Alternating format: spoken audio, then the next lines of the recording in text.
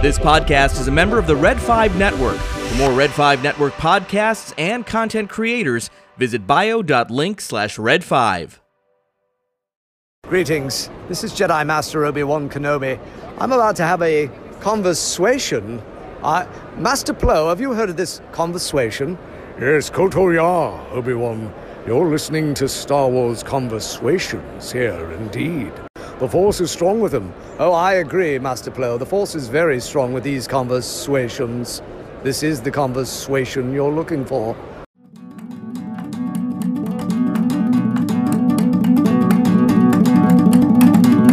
Conversations. It's a translation to a Star Wars nation. It's a celebration. Hello and welcome to Conversations. I'm Charles. And I am Pat. And this is episode 88, Obi-2 Kenobi.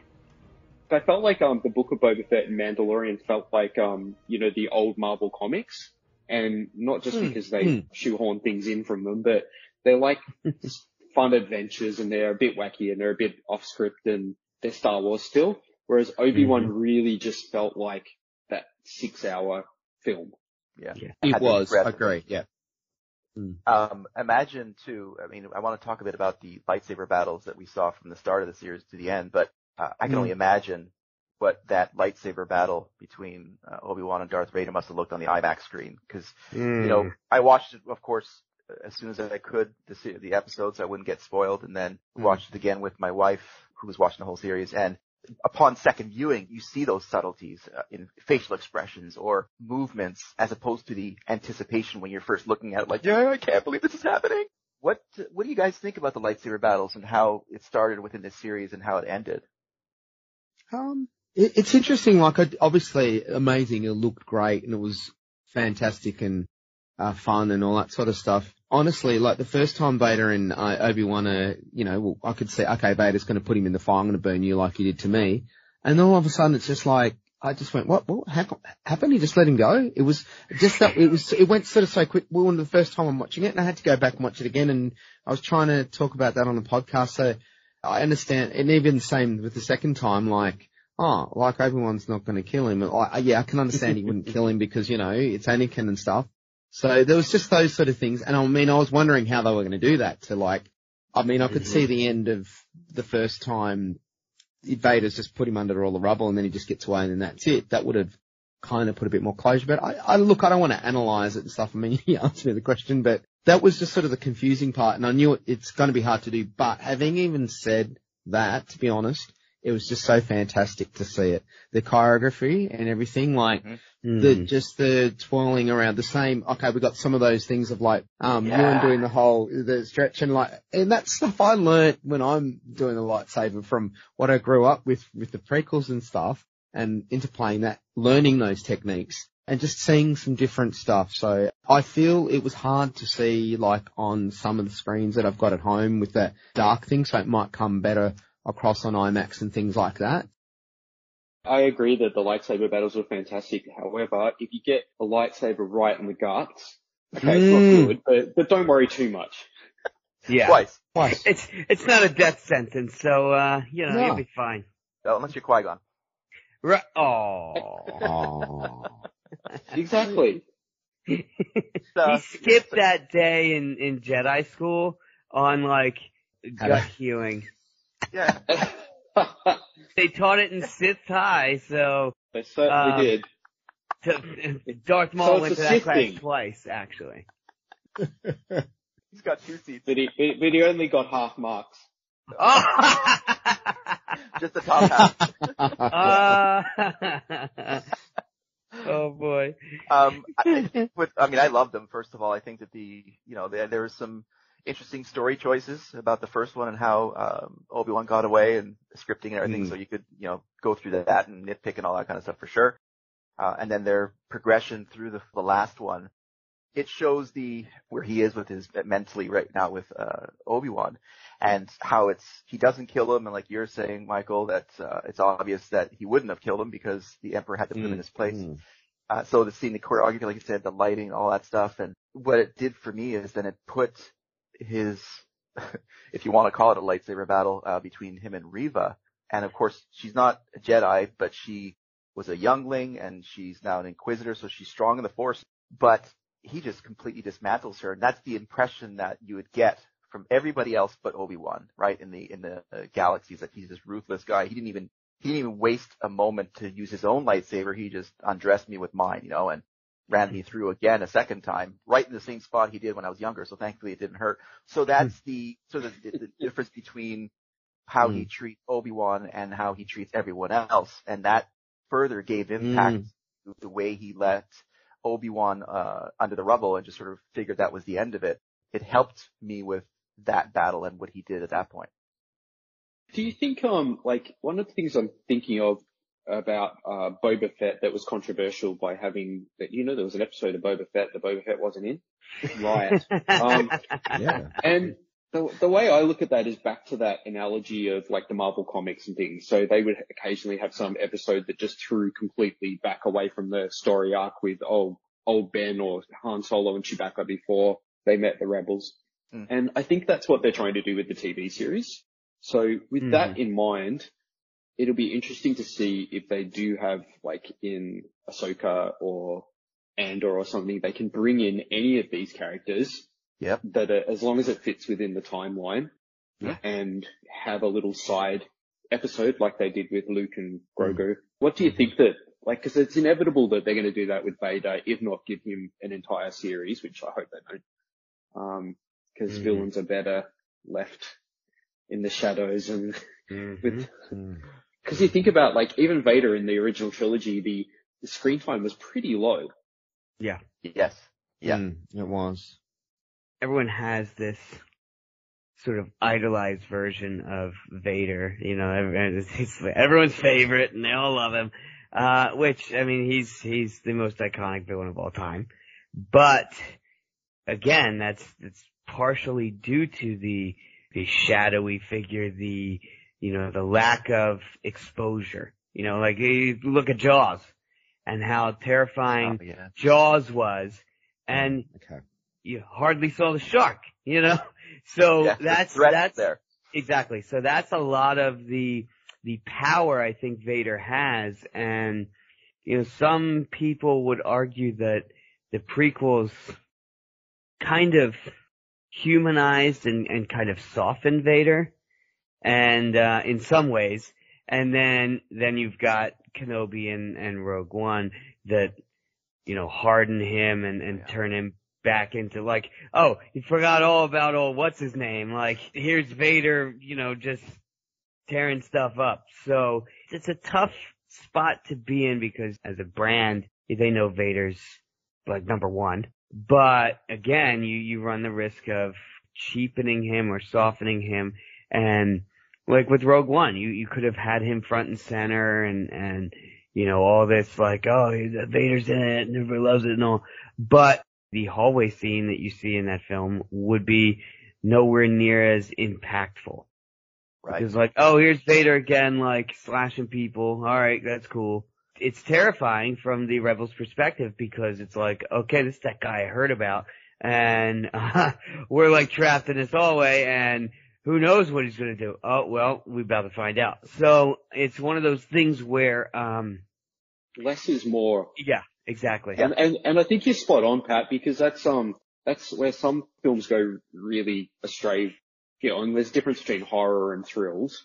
But you look at things like classic thrillers like Silence of the Lambs, where Anthony Hopkins is really barely in it. It feels like he's in the whole film because of the impact and the character's actions.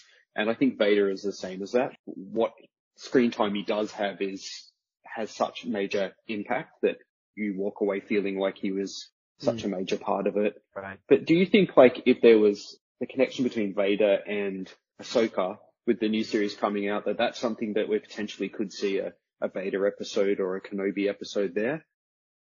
I like the idea of the flashbacks that they're doing. And I think that it could have been really neat in a Force journey like Yoda took in season 6 of the Clone Wars, to have Obi-Wan go through that reflection and self-rediscovery where it's got some flashbacks or some like Christmas Carol sort of alternate version of how things could have gone with maybe a young Ahsoka and clearly Anakin and all, to kind of recenter him would have been really cool. And there's no reason why we couldn't see something similar in another series. Just picture this. So they de-aged Hayden and they de-aged Ewan. Yeah. Now let's throw Ahsoka in there and we've got the three of them live action in a Jedi temple. You ready to lose your shit? That would be amazing. That'd be so cool. Uh-huh. You know, Ahsoka and Obi-Wan share that helmet splitting scene, which were at the moment for both of those characters was extremely important to understand what was going on. Seeing them all standing together in wow. Jeez. Oh, blow your mind. They're exploring all this and like, let's just go with it. And sure, they may make mistakes such as like putting Vader, the villain, in too much to lose the impact, but they might, you know, save himself again in another film like they did with Rogue One and, how they have with Kenobi. But like, just for an example, like Leia, you know, will I ever see you again? You know, like Kenobi, and I'm thinking, you know, we probably would like to see those two actors perform again, you know, whether or not it's good for the story, I'm not sure, but it could be, it could work. So they've got that exploration. A good script there, can make anything work. Like, no matter how ridiculous it is, if it's a really good script, and they've got the best of the best working on this stuff. Yeah. And what's brilliant about that too is the way Obi-Wan spoke to Leia and said, you know, we have to be careful. We have to, you know, that was perfect. I mean, if nothing else comes after this, they've done all this storytelling. They've given us these lightsaber battles and they tied everything up, in my opinion, perfectly. That you just move on into a New Hope. And just a couple of lines to Leia. We have to be careful. We can't let people know about us because we have to protect each other. I'm just sort of paraphrasing, but that with the diplomacy and the aplomb that we already see Leia's character learning, fast forward to New Hope and her stoic, you fought for my father in the Clone Wars, very diplomatic. It completely makes sense, you know, as opposed to Bail and, you know, giving the entire story where everyone is on his message. Now his daughter learned from that mistake and kept everything very high level. It's absolutely perfect. What did you guys think of the costumes? Anything that stood out for you? Like we all like the dress up box. Yeah. I was just curious, like, I know obviously Ben's, trying to be Ben and not being Obi-Wan Kenobi, so he's not wearing a Jedi outfit, you know, so like the first time even when he sees him battling Vader, he hasn't got like a, Obi, you know, that, you know what I mean, that, the costume, that he's just got that, like a shirt or something. And anyone's just wearing robes, so, but then later on, it's like, hang on, you now got a full-on Jedi costume and it's a different color and it's dark grey. Did you just think, hey, hang on, I'm not hiding around anymore. I need this to get fit like what? And then at the end, he puts on his actual original sort of costume. So, I mean, it's cool. I'm not complaining. I'm just wondering. There's an inverse excuse for this, which George Lucas said that the Jedi are humble, sort of everyman. So it is like a poor man's outfit. So it would be something. Obviously, there's versions of it. If you've got a lightsaber hanging from your belt, might give you away. But it's meant to be sort of peasant wear. One of the first things you see is in A New Hope is, you know, Luke's got his tunic on and Uncle Owen's like wearing robes. I know, he so wants to be a Jedi. And you're like, wait a minute. I feel like this guy, like, oh, that wizard's just a crazy old man. He accused me of taking his clothes. You did. You took his clothes. So, especially on Tatooine, in A New Hope, you're looking at this is like kind of before Jedi robes were like an established thing. You see people wearing that type of garb on Tatooine, which is Outer Rim. Yeah. More of a poor place anyway, so you're not going to have those embellished outfits like you would have on the core worlds or, you know, outlandish, lavish type of things. But yeah, like Uncle Owen was wearing Jedi robes. So I think if Ben walks around with them, I don't think somebody's just like, oh, Jedi. You know, it's like. Even Jyn Erso's mother and father were dressed like it. So yes! It's what all the farmers wear these days. It's farmer chic. You get it when you get your starter kit with a packet of seeds. they're very breathable out on the desert. It's, they went to the Jedi surplus. surplus store and they got them. Well, Pat, what else are they going to do with all those Jedi robes? The donation bin is thick. But look, as you know, I have been to Tunisia, and yeah, it was so cool when you walk around and go, oh, that's like when Obi-Wan Kenobi comes into these. That's where they got it from, That's where they were. Like you see people walking around with that brown cloak and that. No, but I mean, I just sort of more thought like it was just, now he's wearing a different one, but. And it just looked more Jedi stylish, but maybe you thought, look, you know what? I've got these from now that I'm with the Rebels. I've got some old stuff, and I'm going to put this on, I don't need to hide. I don't And like this old fish outfit's starting to stink a little bit, so let me change out of this for now. Well, when a Jawa tells you stink, you're in trouble. Yeah, right, exactly. Leia's call-outs and her costumes to some of the stuff that we see in the original trilogy was brilliant, was so good. Yeah. And as Pat pointed out to me as soon as I saw it, was the robes that Obi-Wan was wearing at the end. Literally at the end, he's sort of riding off, and where he sees Qui-Gon is a perfect reproduction of Nomad Obi-Wan, and down to each thread, like the light brown. It was, again, I was talking about before, where they've done such a great job of this series of tying so many different timelines and canon parts to this series is absolutely wonderful. The backpack and the sleeveless robes and so cool. Yep. That's my next one. After I'm done with the blue tunic one. Are you really going to do that, Pat? Oh yeah, absolutely. Yeah, awesome. You got the blue tunic already, don't you? That's like 90% done. I've got the base stuff. I got to tweak it a little bit, but it's getting there for sure. It's a very accessible costume, so it's good, that one. You know what's not accessible, but I would really like to do is Luke Skywalker, Rise of Skywalker flashback lightsaber scene costume with that mask. Yeah. Ooh. Yeah. Okay. And he's kind of got that Jedi skirt kind of thing and the wide outfit and too much of a deep cut to be recognized. I don't think so. You can get away with it. One. Yeah. So one of the negatives, I'm seeing it on a big screen, which if you haven't heard, I did see it on the big screen, just to remind you again. One of the negatives was that some of the cinematography, the handheld camera, you don't really notice it on your TV, but on a big screen, it's like, that's so out of place. It's so Star Wars. That's something that they've started to do almost exclusively for the TV series. Mm-hmm. Yeah, that sort of a embedded camera can get old. I agree.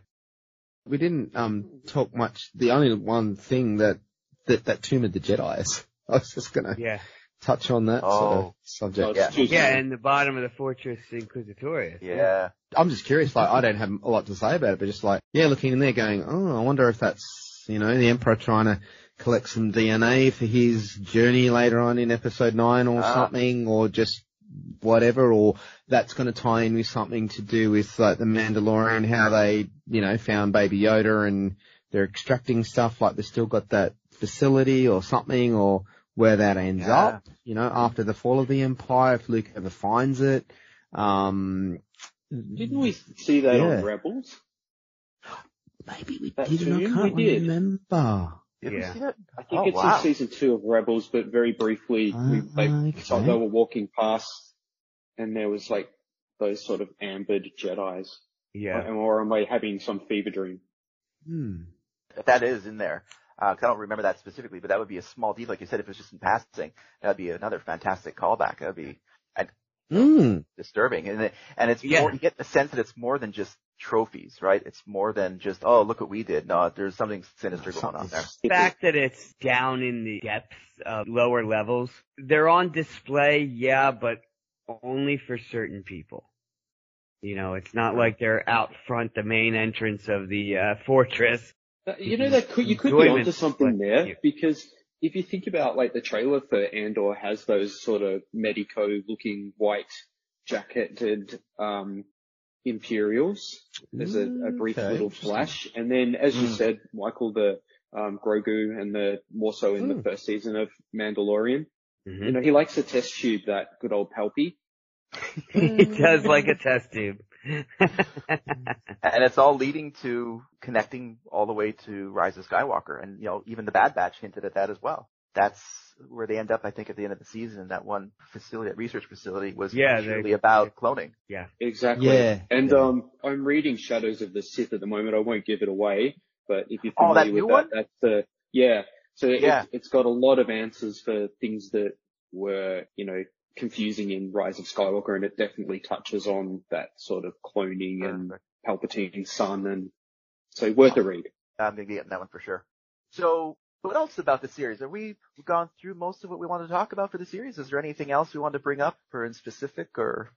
I like the whole closure of the relationship between Obi-Wan and Leia. Like at the very end when he comes to Alderaan to see her, to make sure she's safe and everything, and he gives her that little glimpse into where she gets her personality, and that's kind of what she was looking for from him earlier on, when, she just had these yearnings for where she came from, who she was and all, and you can understand why the Organas would keep that under wraps, but at the same time, Obi-Wan had known her well enough at that point to say, look, every part of your personality, of who you are, is, an attribute of your parents. And even though, he didn't say it, but there were good attributes of Anakin that she got from him as well, that kind of, humanized him in Obi-Wan's mind. Beautiful moments. Oh yeah, completely agree. And we continue to go back to this throughout nearly all Star Wars, this found family, this blood not necessarily being as important as the family that you have, which is just such a fantastic message and makes for interesting character development. Yes. Right, that's right. Sorry, carry that forward through the entire saga. It's one of the core It is a core theme. Pillars. Yeah, core theme.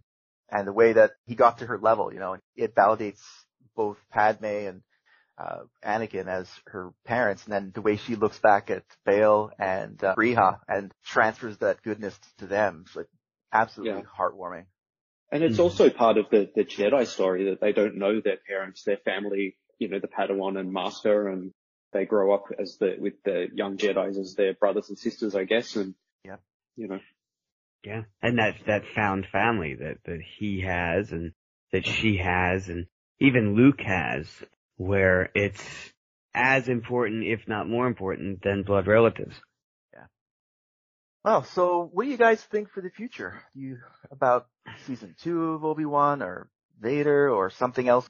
Look, normally, as I probably always say, if anyone can ever remember, I usually, don't sort of speculate or think, and I'm just hoping for a surprise. If we get a season 2, I know it'll be true to storytelling.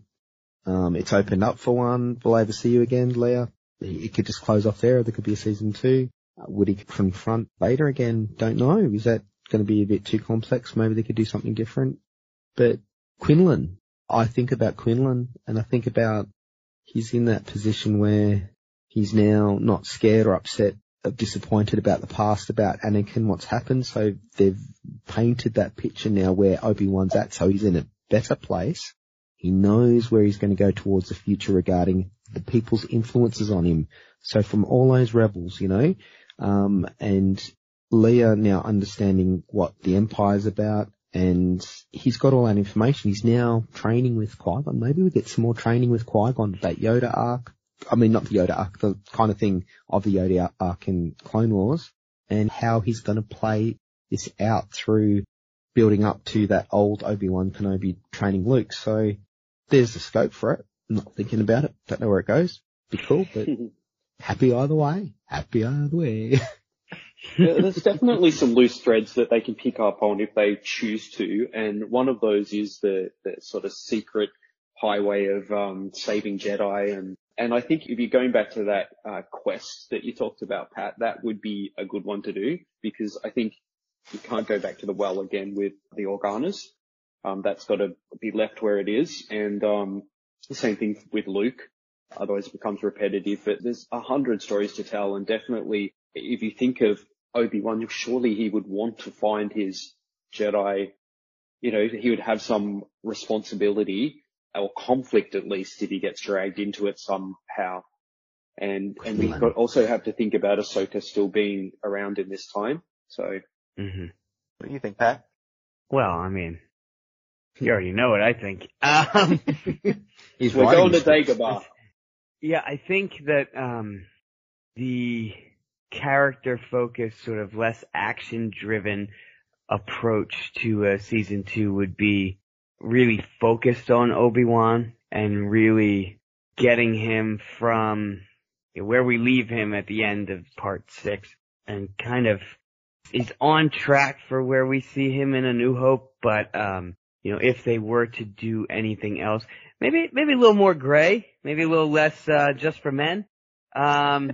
Just to kind of help ease that transition, and really, some of the flashback stuff they've been doing and some of the mind-bending experiences that Yoda had would be really cool to see on Obi-Wan's behalf. Do you think we'll get to see Reva again? Do you think that's something they're going to pick up again? I feel like that's a spin-off in some capacity, whether it's through comics or, sure, a limited series or something, with something else. There's one reason that she's left alive. I guess in some early drafts, Vader kills her, and from what I hear, Kathleen Kennedy put the kibosh on that so that she was left alive for some reason. So I think if she's not a character that they're interested in pursuing anymore, then you can leave her dead. But the fact that they did not, I think there's some future for the character, whether it be in visual media or some sort of even cameo or something in a video game, something along those lines, for sure. What was interesting, the connection that I had thought about to Quinlan Vos, Michael and I talked about how he went from a Jedi to literally to the dark side and then worked his way back. And now as we see in the path, he's written on that wall and it elicits a smile, one of the first smiles we see in the Kenobi series from Ewan or from Obi-Wan. And I see a connection between Reva and Quinlan as part of her path back to the light side could be through this, and that could be a cool connection somehow, somewhere along the way. Their character strength together could make a lot of sense. I like what you're thinking, Charles. That could be awesome, and it also could tie into that saving the Jedis and building this little team. Yeah. He's got the experience to help them get off the dark side because he's, as you're saying, Charles, he's entered into it. And that's probably why it was his destiny to do that, to be able to do what he's doing now. AA counselor or something that... yeah. Quinlan. Oh. My name's Reva. I was a Sith. Hi, Reva. I only killed one child. And I'm sorry. There's fresh calf in the back. I feel like we've made some real progress today. Oh, man. It's so ridiculous. What we're looking forward to the most out of obviously having Mandalorian around the corner, having Ahsoka early next year, I believe. Or can you believe all this content? How spoiled are we? Skeletons or Skeleton Crew. Skeleton Crew as well, starting the film. Jeez. Mm-hmm. I'm looking forward to Andor. I can't wait to see what that brings. Yeah. It's gonna be cool. I think there's a lot of, like espionage, like spy type of stuff that happens in Star Wars. Even just that little bit with Tala in the, Fortress of Victorious, where it's like, man, this is some cool stuff that you don't really see enough of in Star Wars, which is a big enough part of it to propel these storylines. To see some of that will be really cool in Andor. Absolutely. And the showrunner for Andor is the showrunner for The Americans, which I don't know if you ever saw that series, but it was pretty awesome. Yeah, it's supposed to be very good, that one, yeah. Mm-hmm. So I hope we get some cool, different parts, because again, with Rogue One, we got a whole different kind of Star Wars. What time do these episodes drop for you guys? At 3 a.m. Ooh. The day of, yeah. Very inconvenient. Unless you work night shift. Oh, okay. Oh, okay. Bingo. And then I get text at 5 o'clock in the morning. Have you watched it yet? No. Woke up. Some fan you are. Good thing we don't have a podcast or something. I've got a theory on this that because Australia gets it at like 7 o'clock at night, it's like perfect. Oh, wow. Absolute perfect timing, but it's for all those years when the films came out and we had to wait like 3 or 4 months before we saw them and we knew every plot point and, you know, that was cruel. Who's spoiling now? We are. Yeah. We have first in the timeline.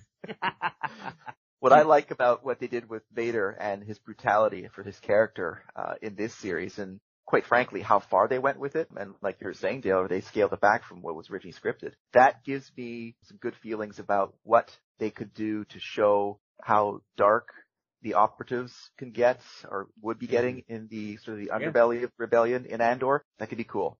Yeah, and you already have that history with Saw and with Cassian where, you know, they've done some questionable things. Yep. And they were willing to let that fly in the film. So, you know, and that's part of what made that film such a success is you've got these blurred lines of morality, you know, doing something for the greater good, you know, justifying yourself and your actions. And they could really explore that to really accentuate that aspect of what was happening in that time. This is what, 4 seasons?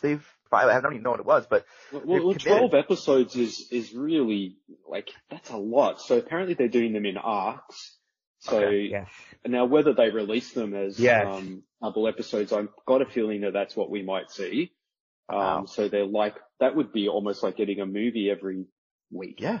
Yeah. Wow. Yeah, evidently there's like years in blocks. Okay. You know, like the first couple episodes are several years before Rogue One, and then a little bit closer and kind of marches its way forward in time through the timeline, you know, from Cassian Younger up until from what I saw, up until like right before Rogue One. Okay. So they're gonna end with Andor right at Rogue One's doorstep. Nice. Okay. Very cool. So we'll see. That might be false intel. I don't know. That's why we can listen back to this and see that's what they thought, you know. And then I believe you're spot on there. That's reliable sources, Pat. Future heroes in motion. It'll be interesting to see how the loose threads in this link up with some other storylines to strengthen what we saw in this series versus some of the stuff that it can springboard into in other series or books or anything. Yeah. That's what I like about all of this. You know, I've had no problems with an episode being not about the main character and something else as a sidestep. There's a reason. It's fun. It's exploring stuff and yeah, go for it. We want to see you in this new Andor. It'll be funny. It'll be great. It'll be dark and crazy and wild and yay, bring it on. It's a nice little teaser trailer. Oh, in the Andor trailer, you mean? Yeah, the teaser trailer was nice. Yeah. Yeah. Gave you the right type of tingles. Right. Yeah. Right. Perfect. Spot on. I always like the right type of tingles. Yeah. Star Wars tingles. Star Wars tingles. Do you need the right type of tingles for your Star Wars teaser trailer for the next upcoming Disney Plus series? Here we have it. Ask your doctor about. And my favorite is when Michael brings us the Star Wars tingle jingle. Tingle jingle. It sounds like one of those like ridiculous 1950s cinema things where, and the seats shake or, you know, some sort of gimmick to bring people into something great film. Yes. Television. The tingler. I'm not getting a Star Wars tingle tonight. We in the right seats? Didn't we get the right ones? You gotta pay extra. Yes. Well, this has been fantastic. It's been a wonderful conversation indeed. Thanks mostly to Michael and Dale. So where can people find you to listen to your stuff and get to know you guys better? It's True, all of it, a Star Wars podcast on iTunes, and you can find us on the email, it's true, all of it, 33@gmail, and Instagram, it_wars at Twitter. Dale, help me out. Doesn't matter, but, look it up. Yeah. Look it up. I'm not going to do all the work for you. He's going to put it in the show notes anyway. Exactly. I guess I'll try and do a better job of ours than I did last time on our friend Rob's ATA podcast. Oh, yeah. We are at conversations.com, on the facebook.com/conversations, at Swations on Twitter, Instagram Conversations. We have a link tree with all of that and more. Links up with our Red 5 network teammates. So that's us and them and, many of them. Furthermore, we are on Zazzle as well. We have a little Zazzle shop. We have a Zazzle shop. You can buy stuff there. Yeah, right now you can. Once they get wind of it, you won't be able to. Anyway, so that's there, and those are all in our show notes. So Charles tells me. I don't know. So that's us. This is them, and that's the Scuttlebutt. No, I guess this is where we say hello there or goodbye there.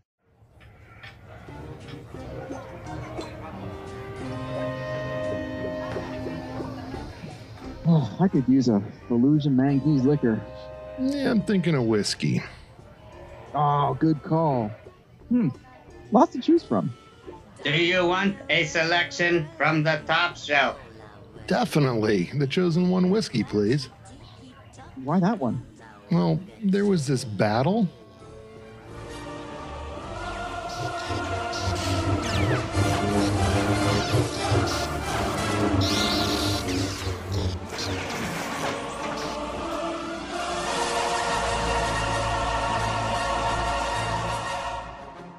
It's over, Anakin.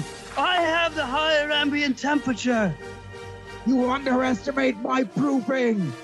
You were the chosen one. It was said you'd destroy bad whiskeys, not join them. I'll barrel you. You were my distillery, Anakin.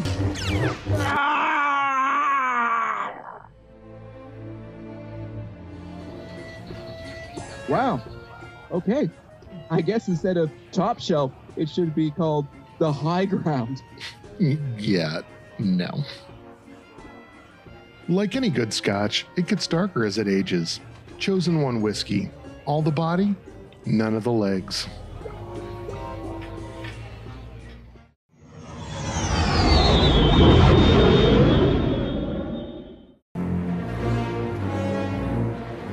Greetings, listener. Just a reminder that the podcast you just heard is a proud member of the Red 5 Network family.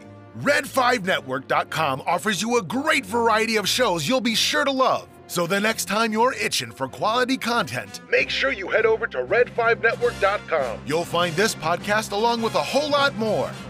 All wings report in. It's the Red 5 Network.